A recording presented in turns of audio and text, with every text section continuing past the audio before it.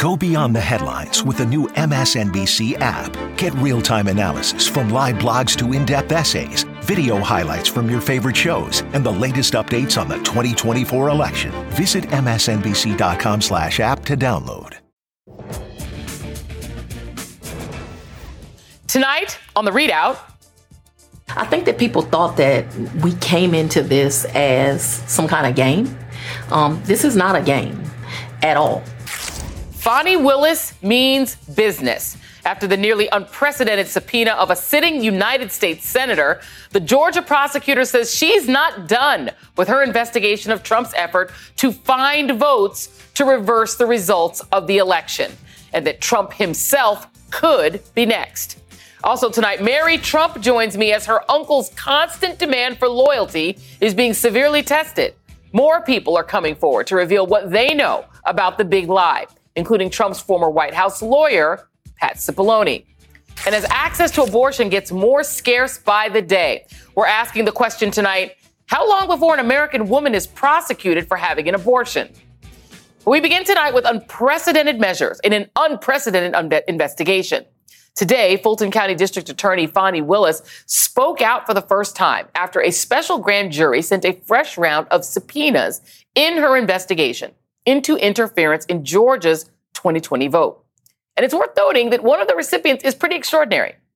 Among those summoned was sitting United States Senator Lindsey Graham for information on his phone calls to Georgia Secretary of State Brad Raffensperger questioning legally cast mail-in ballots. It is not every day that a United States senator is subpoenaed in a criminal investigation, let alone a criminal investigation into potential crimes involving a former president of the United States. But today, in an exclusive interview with NBC's Blaine Alexander, DA Willis made clear that she is not afraid to do a lot of unprecedented things in her investigation. Could we expect to possibly see additional subpoenas from people in former President Trump's inner circle, former Trump associates? Yes. Are we talking about family members? Are we talking about former White House officials? What I am doing is very serious. It's very important work. And we're going to do our due diligence in making sure that we look at all aspects of the case. Might we see a subpoena of the former president himself? Anything is possible. We're not ruling it out. It is possible to. Absolutely. Willis said the grand jury should hear directly from the people involved in trying to overturn Georgia's election. In a statement, an attorney for Lindsey Graham said he intends to fight the subpoena, adding, quote, "In my conversations with Fulton County investigators, I have been informed Senator Graham is neither a subject nor the target of the investigation, simply a witness. This is all politics. Fulton County is engaged in a fishing expedition and working in concert with the January 6th committee in Washington," unquote. Well, Willis responded to that charge in real time. What do I have to gain from these politics? It's an inaccurate estimation. It's someone that doesn't understand the seriousness of what we're doing. Willis said she hopes Graham will come forward and testify truthfully, but she indicated that how she would handle resistance from any of the 7 subpoenaed members of Team MAGA. Nobody wants to come to the prosecutor's party. That's just kind of part of the work that we do. We'll take it before the judge, and the judge will make a ruling if we have a legal right to bring them before the court. My job is not to bring you here because you want to come. My job is to make sure that the grand jurors get all of the evidence they want. As Willis's investigation edges closer to the former president's inner circle and possibly Trump himself, it stands in stark contrast to the other potential legal liability that the former president has faced. 2 top prosecutors in an investigation into Trump Organization business practices resigned in February after New Manhattan District Attorney Alvin Bragg expressed doubts about indicting the former president and effectively paused the investigation. Trump and 2 of his children must testify in New York Attorney General Letitia James's parallel investigation into the Trump Organization starting next week. But that is a civil investigation. Meanwhile, in the House January 6th committee's investigation, Vice Chair Liz Cheney has indicated that there could be multiple criminal referrals against the former president, but emphasized that the Justice Department doesn't have to wait for a recommendation to take action. Fani Willis stressed in her investigation that no one is above the law. If you come into my community and you commit a crime, you deserve to be held responsible. I don't care what your race is. I don't care what your gender is. I don't care the status you've reached. I don't care who you care to love. And so Lady Justice here is blind. If he committed a crime in my jurisdiction, then it includes him. Joining me now is Nick Ackerman, former assistant special Watergate prosecutor and a former assistant U.S. attorney for the Southern District of New York. Paul Butler, Georgetown law professor and a former federal prosecutor. And David Jolly, MSNBC political analyst and former Republican congressman who's no longer affiliated with the party. Nick, I'm going to start with you. Lindsey Graham. So this is unprecedented. This is actually a very big deal for a sitting United States senator to be subpoenaed in a criminal investigation. Here is what his lawyer said about what he did that made him of interest to attorney Fani Willis. As chairman of the Senate Judiciary Committee, Senator Graham was well within his rights to discuss with state officials the processes and procedures around administrating elections. Okay, that sounds fine, except here's what the Washington Post reported that he actually did. Graham also asked, he basically asked if ballots could be excluded. Graham asked whether Brad Raffensperger, the Secretary of State, had the power to toss all mail ballots in counties found to have higher rates of non-matching signatures. Raffensperger said he was stunned that Graham appeared to suggest that he find a way to toss legally cast ballots. It sure looked like he was wanting to go down that road, said Raffensperger. In your mind, Nick, when you think about what Lindsey Graham actually did, is it as obvious to you as it is to his lawyers that he's not a target, that he's simply a witness? I wouldn't say he's really just a witness. I mean, he's got to be a subject of this investigation. He has got to be somebody that the grand jury is going to be looking at. You know, was he part of Trump's scheme to basically steal the vote in Georgia? I mean, this is the one case where prosecutors have really got the goods on Trump. They've got him on tape, 2 tapes. They've got Rudy Giuliani also on tapes. If there is one case, this is unlike the case you mentioned before, the tax case in New York, where you had no real witness against Donald Trump, a possibility of the former comptroller maybe flipping, but it's all on paper. There's nothing that ties Trump to it. Trump is on tape-recorded evidence here. He can't cross-examine it. He can't hide from it. It's there. It shows him pressuring and threatening Brad Raffensperger, and it certainly seems like Lindsey Graham was part of the same scheme. And so I wouldn't assume that Lindsey Graham is simply a witness in this case. And Paul, I mean, let me just give the list of all the people this is the latest set of subpoenas. It's Lindsey Graham, it's Rudy Giuliani, John Eastman, who we'll all remember who wrote the coup memo, Jenna Ellis, who's part of Trump's legal team, Cleta Mitchell, whose name keeps coming up. She sat in on that very call where Trump asked to find 11,780 votes. Kenneth Cheeseborough, who worked to coordinate these alternate electors, which was illegal. And someone named Jackie Paul Deason, who spoke at the same December 2020 hearing as Rudy Giuliani. And so it looks like what Fani Willis is sort of zeroing in on is not just the call, Paul, but the fake elector scheme as well. That's right, Joy. Fani Willis sounded more like a local sheriff than a prosecutor when she said, if you come into my jurisdiction and you commit a crime, you will be charged with a crime. Fani Willis is tough. She threw the book at school teachers in Atlanta who she charged with racketeering and a cheating scandal. And now it looks like her next big racketeering case might be the first prosecution ever of a former president. Prosecutor Willis seems to think about this case as in part about equal justice under the law. Prosecutors bring cases if they think it's in the public interest and they think they can persuade a jury beyond a reasonable doubt. As Nick said, Trump incriminated himself. He committed election fraud on tape when he asked the Secretary of State to find 11,780 votes. Joy, Trump's trying to steal Georgia's 16 electoral college votes is the same kind of local crime as if he walked into the Walmart in Atlanta and tried to steal a baseball cap. Wow.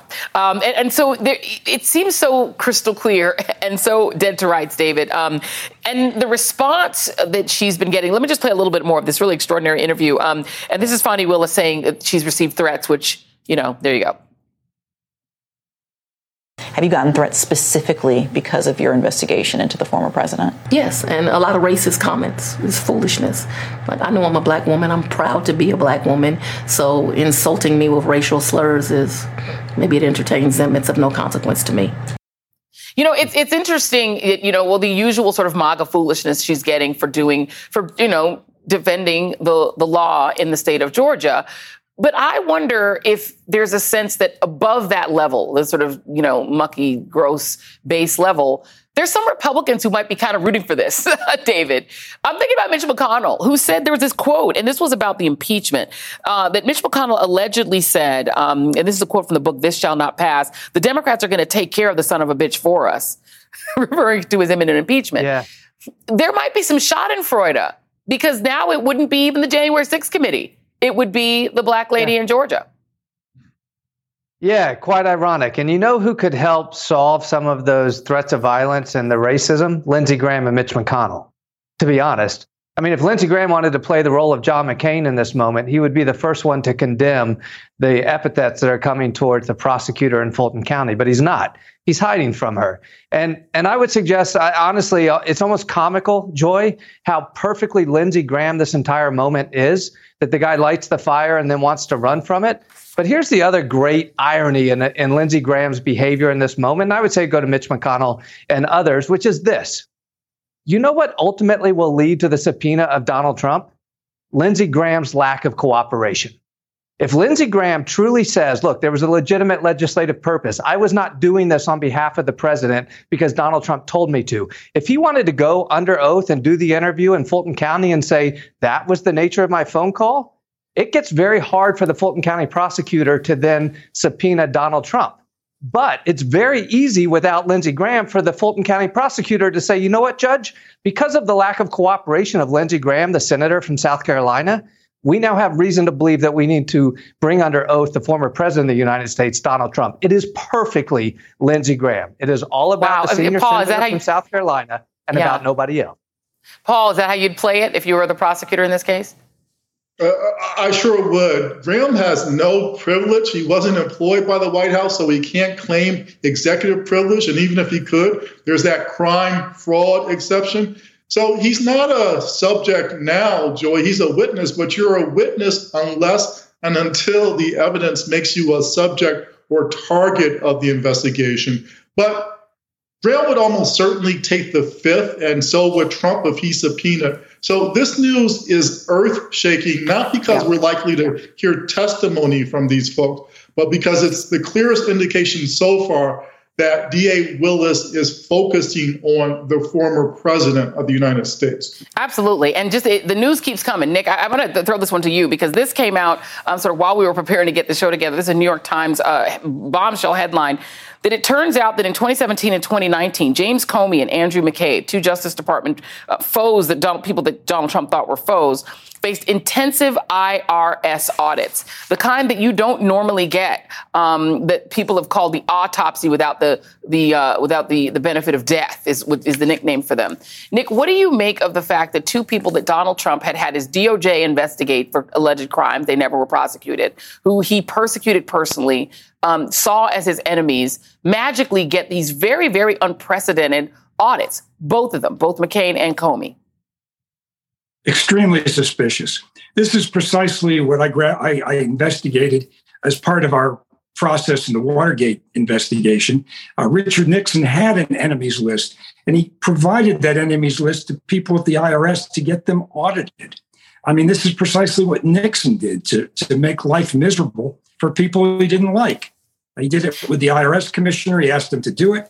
And he also had Larry O'Brien, who was the chairman of the Democratic National Committee, audited. So there's a very specific way to get to this. And that's looking at all the documentation relating to the audit, trying to figure out who touched the returns, who asked for the audit, how did it originate. IRS has very specific documents that one has to fill out before they do anything on this kind of investigation. And the question is, will that lead right back to the White House? And Charles P. Rettig, whose term expires in November, he basically was allowed by the current president to stay in until his term expired. It is, just to be clear, Nick Ackerman, a crime for anyone at the IRS to call for the audit of any individual person, right? No question about it. Absolutely a crime. We did not have enough evidence to actually prosecute anybody for that crime, but it's a fairly easy crime to investigate. And I'm sure as a result of this article that came out in the Times tonight, that somebody's going to be looking at this. Yeah, there are coincidences, but sometimes they take a lot of work to make happen. Nick Ackerman, Paul Butler, and David Jolly, thank you very much. Mary Trump joins me next as her uncle's former White House counsel, Pat Cipollone, prepares to reveal what he heard and saw as the former president plotted to overturn the election. The ReidOut continues after this. Today and every day, Planned Parenthood is committed to ensuring that everyone has the information and resources they need to make their own decisions about their bodies, including abortion care. Lawmakers who oppose abortion are attacking Planned Parenthood, which means affordable, high-quality, basic health care for more than 2 million people is at stake.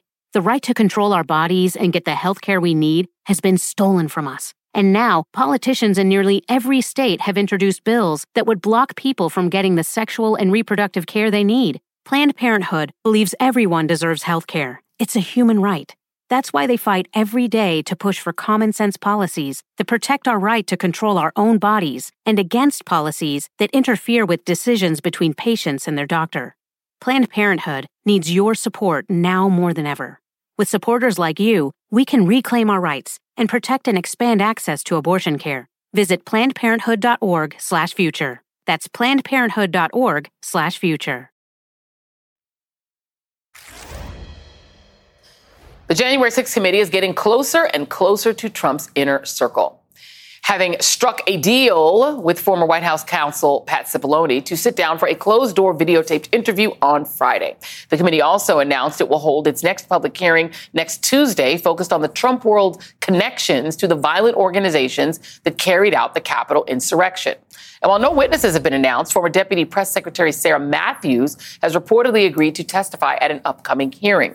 For Trump, his constant demand for loyalty is going to be severely tested because as information continues to come out about his culpability for the insurrection, those around him will need to make a choice between remaining loyal and refusing to criticize him or telling the truth and standing up for our democracy. With me now, Mary Trump, Donald Trump's niece and host of the podcast, The Mary Trump Show. Mary Trump, it's always good to see you. I want to, before we get to this, the sort of meat of this segment, ask you about this bombshell New York Times report that two people that Donald Trump had severely targeted, James Comey and Andrew McCabe, were targeted for IRS audits. And this is what Michael Schmidt, how he summarized it: the minuscule chances of the two highest-ranking FBI officials who made some of the most politically consequential law enforcement decisions in a generation being randomly selected for a detailed scrub of their tax returns a few years after leaving their post presents extraordinary questions. What do you make of that? It seems unsurprising given who Donald Trump is. Yeah, of course. But it is important to emphasize just how vanishingly small the chances are that this was indeed random. And we're talking about tens and tens of millions of people and 8,000 pulled randomly, that two of Donald's so-called enemies would end up being audited in this way is almost impossible. So it just shows you that we're only looking at the tip of the iceberg here. We have no idea who else has been in the crosshairs. And as things ramp up in both the January 6th hearing and in Georgia, as you've been talking about, it will be fascinating to see what else is uncovered in this light. Absolutely. This is from the story out of nearly 153 million individual returns filed for 2017. For example, the IRS targeted about 5,000 people out of 153 million. That's 1 out of 30,600 people. So, yeah, it's vanishingly small. Yeah. Let's go to Pat Cipollone, because he is the person who Liz Cheney, the vice chair of the 1-6 Commission, has been adamant that she wants to hear from, that the committee needs to hear from. Here's what Cassidy Hutchinson, who was an aide to Mark Meadows, said about Pat Cipollone's warnings that Trump should not go to the Capitol. Mr. Cipollone said something to the effect of, please make sure we don't go up to the Capitol, Cassidy. Keep in touch with me. We're going to get charged with every crime imaginable if we make that movement happen. Knowing Donald Trump as you do, What do you think he might have done if he'd gone to the Capitol?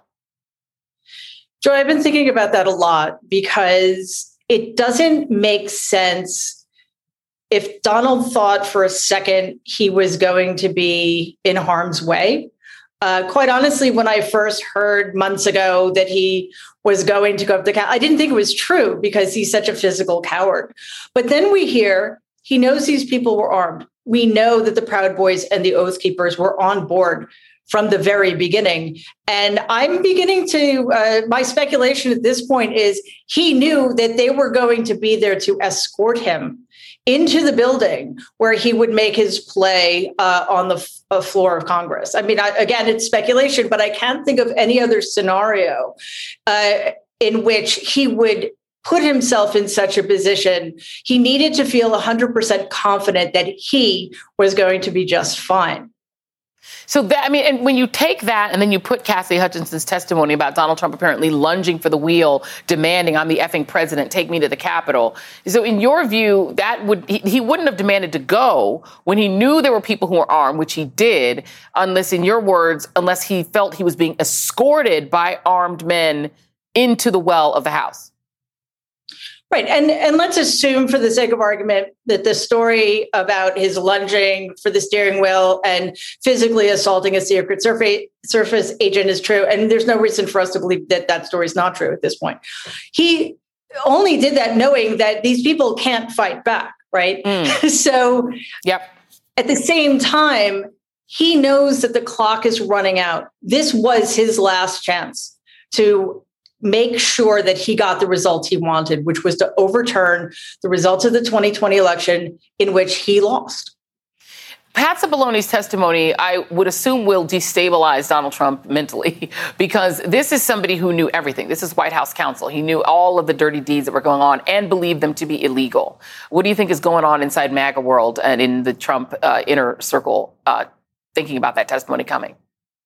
Well, you know, I assume that the plates and the ketchup bottles have been battened down, but it's not a pleasant place to be because, again, as you mentioned at the top of the show, this is closing in on all sides now. And in fact, I think the situation in Georgia is much more of an immediate risk to Donald right now because DA Willis seems to have this nailed down, and she understands at least as well as anybody else that Donald's entire life is a RICO case, and you know she has the goods, shall we say? Indeed. I want to read you this because the one place that Donald Trump does seem to be able to count on absolute loyalty is sort of out in the world of MAGA voters and state level MAGA politicians and obviously members of Congress, people at the political level, but also the voting level. There is this pretty wild CBS YouGov poll that asked Republican voters, what do they want Republican midterm candidates to focus on?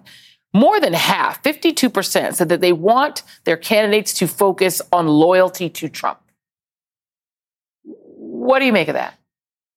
Not on issues, not on inflation, not on nothing, just loyalty to Trump.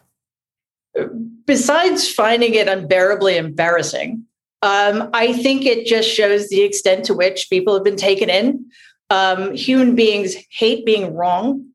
And much like the person that they will follow to the ends of the earth, despite the fact that that's a one-way street, they're just going to double down because otherwise everything they've believed in, everything they've sacrificed for will be shown to be a lie. And that is something I think most of them cannot grapple with. So here we are, 52%. I mean, that's the same percentage who thinks that he's a better president than Abraham Lincoln. So it shouldn't really surprise us. Yeah, I mean, even in the end, many of Jim Jones's followers refused to drink the Kool-Aid, which is why there was so much mass carnage in his fake made-up place in Guyana. Mary Trump, thank you. Really appreciate you. Coming up next, Mayor Nancy Rotering of Highland Park, Illinois, joins me on how her community is coping after America's latest high-profile mass shooting. We'll be right back. On the MSNBC podcast, How to Win 2024, political experts, former Senator Claire McCaskill and Democratic strategist Jennifer Palmieri examine the campaign strategies unfolding in this all-important election. The focus is on the voters that are not necessarily in your corner now. If Democrats are going to win in 2024, we have to be able to explain what is happening at the border and what the solutions are. Search for How to Win 2024 wherever you get your podcasts. New episodes every Thursday. Stay up to date on the biggest issues of the day with the MSNBC Daily newsletter. Each morning, you'll get analysis by experts you trust, video highlights from your favorite shows. 2024 is now truly the most important election in the history of our country. Previews of our podcasts and documentaries, plus written perspectives from the newsmakers themselves, all sent directly to your inbox each morning. Get the best of MSNBC all in one place. Sign up for MSNBC Daily at msnbc.com.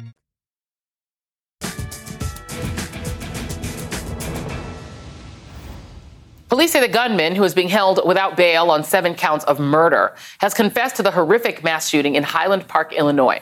Officials still don't know his motive, but say that he contemplated using his semi-automatic rifle, from which he had shot 83 rounds, into that parade in a second shooting in Madison, Wisconsin, where he drove after escaping the scene. We're also learning more about the victims of the shooting.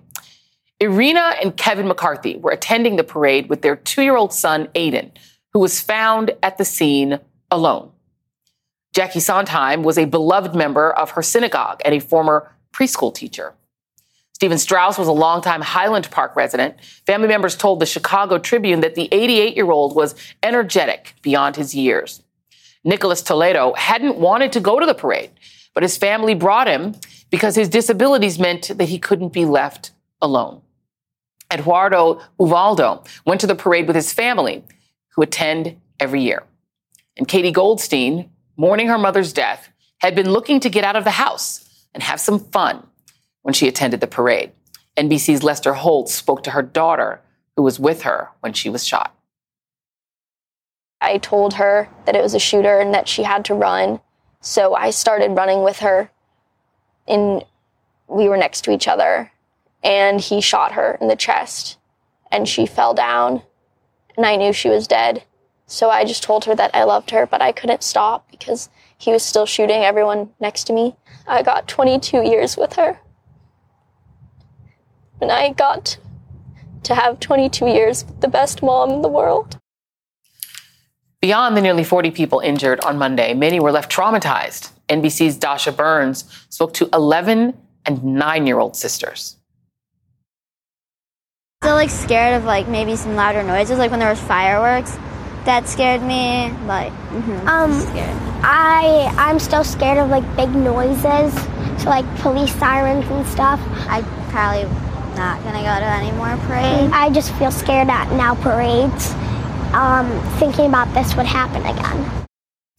As the community grieves, we are learning more about how the gunman was able to legally obtain his weapons, despite police receiving a clear and present danger report on Robert Crimo after he threatened to kill family members in 2019. They weren't able to stop him from purchasing those weapons since his father had sponsored his request. The shooting has also highlighted the limitations of local gun control without a federal assault weapons ban. Though the weapon he used in Highland Park was banned in the city itself, he was able to obtain it elsewhere in Illinois. Joining me now, the mayor of Highland Park, Illinois, Mayor Nancy Rotering. Mayor Rotering, thank you so much for being here. As we put up another list of the people who died unnecessarily on July 4th, how is the city coping? How are family members coping? And how is that toddler who was left alone faring? Thank you, Joy. The toddler is going to be in my heart for the rest of my life. That story came to me pretty soon after we all had sought shelter. I was getting texts with his picture and people saying, we have this baby, we don't know who he belongs to. First, we tried to call all the hospitals. Nobody was claiming him. And at that point, I had that sinking feeling that nobody was claiming him because they were no longer alive. He's with his grandparents. There's a GoFundMe that's been created for him. it just breaks my heart. This was a day that started off so joyfully. We hadn't had a parade for 2 years.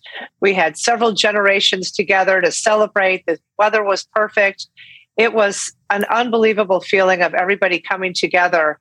And it is just incomprehensible to me that somebody from our community would bring this sort of violence and evil to our streets. It just doesn't make sense. So how are we doing? We're sad.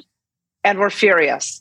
I've been walking around talking to people. I tell anybody who comes to me that I'm hugging them before we're talking, where people are crying.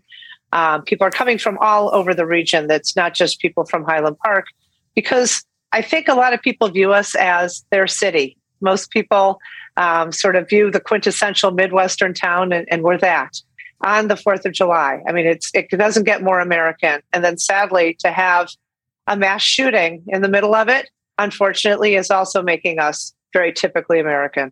Yeah, indeed. The Vice President Kamala Harris was in town, and you saw her, met up with her yesterday. And let me play a little bit of what she had to say.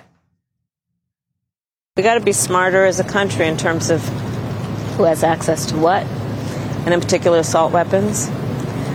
And we got to take this stuff seriously as you are, because you have been forced to have to take it seriously. The whole nation should understand and have a level of empathy to understand that this can happen anywhere.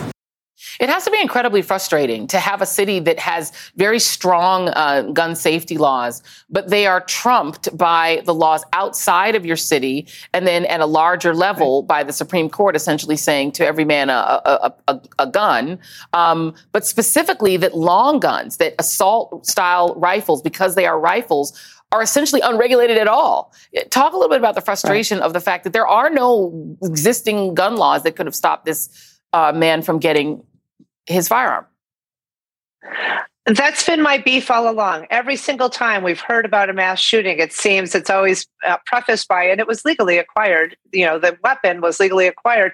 To me, that says that we've been failing to pass appropriate laws for years and years and years, since I don't know when, Sandy Hook. So let's talk about, we as a city passed our assault weapons ban in the wake of Sandy Hook because we felt we needed to make that statement. And the state of Illinois gave us a very small window in which to pass that law. And so we did. That window has shut, but let's be clear. It needs to be a national ban. There's nothing to stop anybody from going to Missouri or Indiana. Those are close enough places, picking up whatever they want and coming back into Illinois. So there can't be a patchwork. And anybody who will listen to me, I'm begging you, until this horror is in your front yard, you don't quite understand the magnitude of the carnage. And for poor Cassie Goldstein to know that her mother had already died and to have to take off and leave her lying in the street to save her own life. And we heard that story several times. My own husband was right there. He has seen things nobody should ever see. When Senator Duckworth came to town, she talked to us about how she had never heard sounds like that since she was in combat in Iraq. These are combat weapons. These are weapons built specifically to destroy large swaths of humanity rapidly. Why on earth those need to be available on the streets of America makes no sense to me, and I think we need to do something about it. I know we've been talking about it for decades. I don't know what it's going to take in this country for somebody to say enough is enough. But I'm here as the mayor of the middle of probably one of the most American cities in America, celebrating on America's birthday, saying, this doesn't get your attention. If Sandy Hook didn't get your attention, if Uvalde didn't get your attention, I don't know what you're talking about. And frankly, let's say mental health is an issue. It's an issue throughout this world. I'm kind of fed up with Mitch McConnell and his statement about, we need to do more for mental health when the Republicans aren't funding mental health. We need to put more resources towards mental health services and help people get the help they need. But let's be clear, it's unique in America that you can also access an assault weapon and use that to show how you're feeling about the world. Absolutely. This is not church and it is not Sunday, but you can get an amen from me. And I think from everyone who's watching this show. Highland Park Mayor Nancy Rotering, God bless you and everyone in your city. Thank you. And still ahead, how long will it be until an American woman is prosecuted for terminating a pregnancy in post-Roe America? And perhaps more importantly, what, if anything, are our political leaders prepared to do to fix this awful mess? Back after this.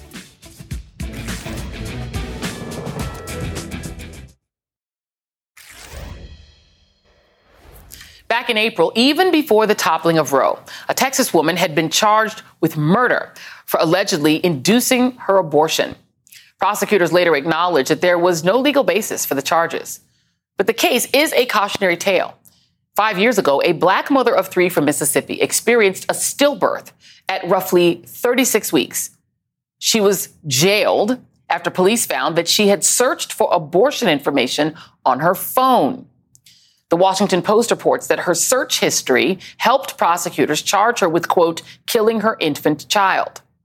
In El Salvador, women have been incarcerated for decades for not producing a live birth, like Teodora del Carmen Vasquez, who ended up spending more than 10 years in prison for what she always insisted was a stillbirth.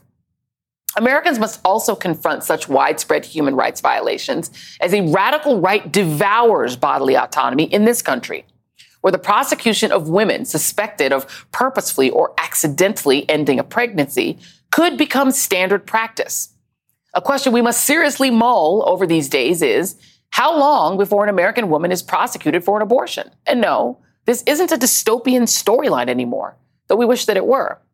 Today is a dark day in the fight, as the last abortion clinic in Mississippi has closed. The Jackson Women's Health Organization, nicknamed the Pink House for its bubblegum colored exterior, where protesters clashed in front of this essential, very valuable medical facility, which now serves as a symbol of what the women in Mississippi have lost. The last clinic, shuttered, done, instituting a near total abortion ban in a state where a Republican governor does not support or even believe in exceptions for rape. I don't believe that an exception for rape will actually make it through the Mississippi legislature and make it to my desk. Again, there's a lot of effort, particularly in Washington and other places, mainly by the Democrats, to try to talk only about the real small, minor number of exceptions that may exist. Wow. But what's even worse than a woman prosecuted for a miscarriage at stillbirth? Death. In states with strict abortion laws, doctors may hesitate before offering essential life-saving measures when a woman is bleeding out during a miscarriage. Because remember, the doctors face fears of prosecution too. It's why activists are setting off alarm bells over the lack of urgency on the national level. So what can be done about it? And why it's the governors who are on the front line. Stay with us.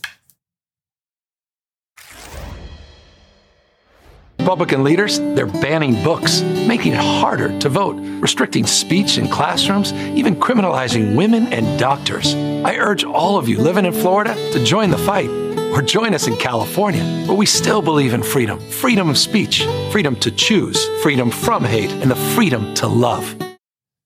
California Governor Gavin Newsom is taking the fight to Florida's authoritarian-in-chief Ron DeSantis, making it plain that all of our freedoms are at stake. And he's not the only one. In New York, Governor Kathy Hochul is making extraordinary gains on abortion rights and gun safety, reminding the Supreme Court conservatives that they do not get to rule over her state. While in Michigan, Governor Gretchen Whitmer remains central to keeping her state a pro-choice, free state for women. These governors are leaning into the fight when we need it most. But when it comes to Democrats in Washington, the question is the fight fierce enough?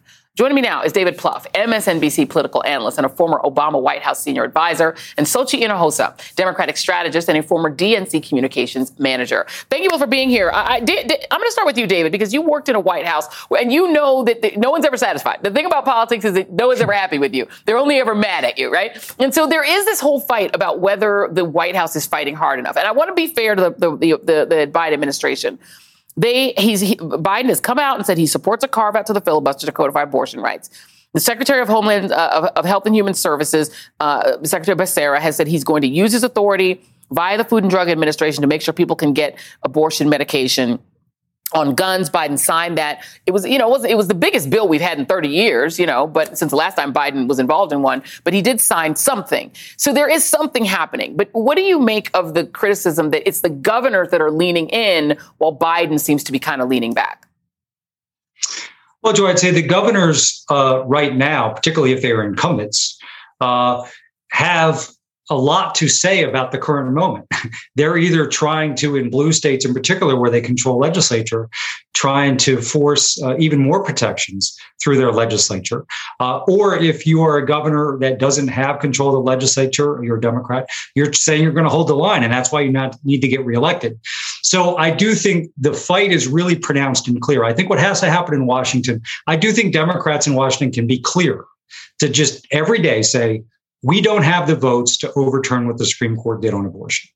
If we get 2 more senators and we hold the House, 2 big challenges, but if we do that, we will be able to overturn what the Supreme Court did and codify Roe. They should be saying that every day, talk about the states. The other thing that has to happen in Washington, and we're not there yet, but you previewed this, is as we have death, which we're going to have, as we have prosecutions of doctors and of women who are seeking abortion services, those need to be highlighted for the American people each and every day so that you raise the stakes here and people understand what's happening. So the states are absolutely critical. I will say this, Michigan, Wisconsin, Pennsylvania, Arizona, Georgia, Florida State, you know well. These are massive states that have huge governor's races. They all have huge Senate races. They all have multiple competitive House races. They have key down ballot races. So the action is in those states electorally, not exclusively. But yeah, I think there should be more urgency. I'm not sure, quite frankly, people should be going on vacations, taking breaks. I think the people in the states are absolutely panicked about what happened at the Supreme Court, wondering what the pathway forward is. So I think some of the criticism is well-founded. But I think that we'll see more of that, I would expect, in the weeks and months to come. And so, G, I'm sure that you hear this. Democrats, I hear it every day, even in my own household sometimes from my kids, that people want to see Biden. It's the Lord of the Rings thing, right? They want to see you running for Mordor, right? They want to hear the speech that says, we're going to take executive action. We're going to take action against these states. We control their highway funding. We're going to hit that if they don't stop, attacking women. We want gun reform. We're going to do these, hardcore things, even if the Supreme Court says we can't, we're going to do it anyway. Do you think that why don't Democrats talk that way at the national level? Because they do at the state level. Yeah, you're right. And I think David is right, too. He's talking about urgency. And I think we do need to see more urgency. You saw President Biden speak out immediately. You saw Vice President Harris speak out immediately. The reality is there is very little President Biden can do. And I think that, to David's point, we need to start saying, listen, we don't really have a majority. The reality is we don't have the votes to pass and to codify Roe v. Wade. I think that because of the outside pressure, you saw the administration, you saw President Biden go out and say, you know what, I do want to filibuster carve out. He's trying to be more vocal on it. The reality is, and the reason why he didn't say it before, is because it's unclear that whether Democrats even have the votes to do that. And so I do think, to your point, Joy, a lot of times, and David would know this, is when you are the party in power, it's not about persuasion. It's about mobilization, and it's about mobilizing your voters to turn out. And there are very few issues that will mobilize our base, but this is one of them. And Democrats really have to say loud and clear, listen, some of you didn't vote in the 2016 election. And I want to just let you know, this is what happened. Now we all need to turn out, because the only way that we're going to stop what is happening at the Supreme Court is by expanding our majority. And we need to do that by going to the ballot box. Saying alone, just we need to go out and vote, I think does not resonate with people, because there are young people who voted in 2020. They saw what Donald Trump brought to our country, and they thought that they voted for change. And now they're like, why am I going to go back out and turn out whenever, we didn't get what we wanted? So we have to remind voters is that these elections have lasting impacts. Focusing on states will be critical for the next few decades. And we need to do that. And Democrats do need to show more urgency. I always tell people, remember, Donald Trump actually did one thing legislatively when he was president. He passed a giant tax cut for the super rich. Everything else he did was rhetorical. There is no wall. And Republicans took 50 years and never quit voting until they took down Roe v. Wade. They didn't take it down in one swath. It took them 50 years. vote like a Republican. Thank you, David Plouffe. Sochi Inahosa, thank you. And that is tonight's ReidOut. Get the latest updates on this year's high-stakes election with MSNBC's How to Win 2024 newsletter. When you subscribe, you'll get expert analysis on key races sent straight to your inbox, including articles written by the host of the How to Win podcast, Jennifer Palmieri. Subscribe today at msnbc.com/win.